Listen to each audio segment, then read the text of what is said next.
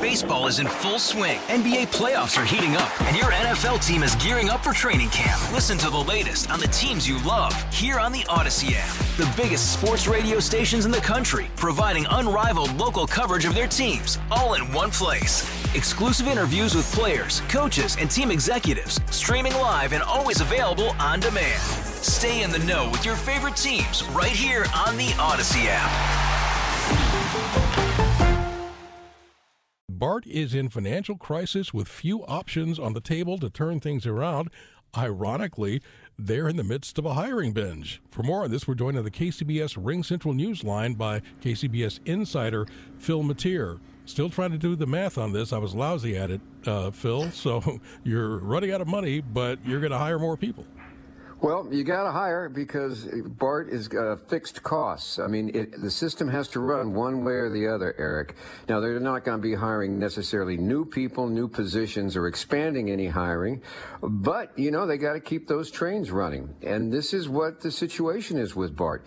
It's a fixed system. It's tracks. It's trains. You can't move it around to new directions like buses. And right now, BART is at only 40% of its ridership because those fixed stops are in office centers, whether it's down around San Jose or San Francisco or Oakland. And the workers are only coming in at a rate of about 40% of what they were pre-pandemic.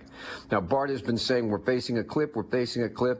Now the situation isn't so much that there's going to be a cliff. There is going to be a cliff. The question is, what do you do about it? Because if a 40% ridership and you get 70% of your money from fares, even if you doubled that ridership, you're still underwater. And by the way, we're talking about not a one-time fix, but possibly up to $300 million a year needs to be found to keep it running the way we know it. And that's why they've been doing a lot of marketing, trying to get people back onto the trains. They have. Now, I'm not sure if they've extended their weekend hours because actually they've seen more growth on the weekends during the weekdays, but that's not a lot of money in the pocket. So they've been trying other methods, but they're going to have to raise fares. They know that, so that's going to be one thing. Another thing is they're going to probably be coming to you and me, either through more tax support or through toll support. Those are the two areas of revenue where they can get some money. Whether or not we're going to go for that remains to be seen, because we might not have the ridership that's interested in paying taxes for that.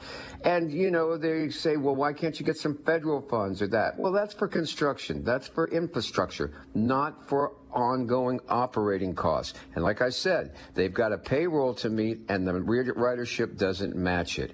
So possibly they're going to come to us, possibly they'll go to the tolls, or they'll have to start cutting, and then the question is, are you spiraling backwards? And it's just one of those things, working from 9 to 5 may be a thing of the past. The question is, does that mean BART, the commuter rail, is a thing of the past as well, or do we keep funding it? Well, they did get federal money, right, during COVID, but the spigot for that has been turned off to all the transit agencies. Exactly, and BART's just one of many that are going to be hit. Now, other places like the bus lines and such, they get sales tax and mostly live off that. Because, mass transit was never expected to make money. It never was. It was never designed to cut a profit. That's one of the weird things about this whole high-speed rail idea, that somehow some private company is going to take it over and make a buck off it. It usually doesn't work. Maybe in Europe, but not in the United States.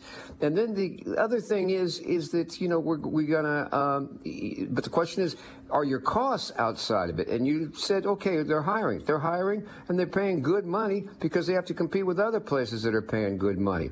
I'm not sure if BART is and these transit agencies are facing a financial cliff or just a financial whirlpool that just goes round and round and round and round. Unless something fundamentally changes, it could go down the drain. Yeah, it's not the first time we've heard about money troubles at BART. Phil, thank you very much. That's KCBS insider Phil Matier. We'll see him back here at 5:50 this afternoon with Patty and Brett. Baseball is in full swing. NBA playoffs are heating up, and your NFL team is gearing up for training camp. Listen to the latest on the teams you love here on the Odyssey app. The biggest sports radio stations in the country, providing unrivaled local coverage of their teams, all in one place. Exclusive interviews with players, coaches, and team executives, streaming live and always available on demand. Stay in the know with your favorite teams right here on the Odyssey app.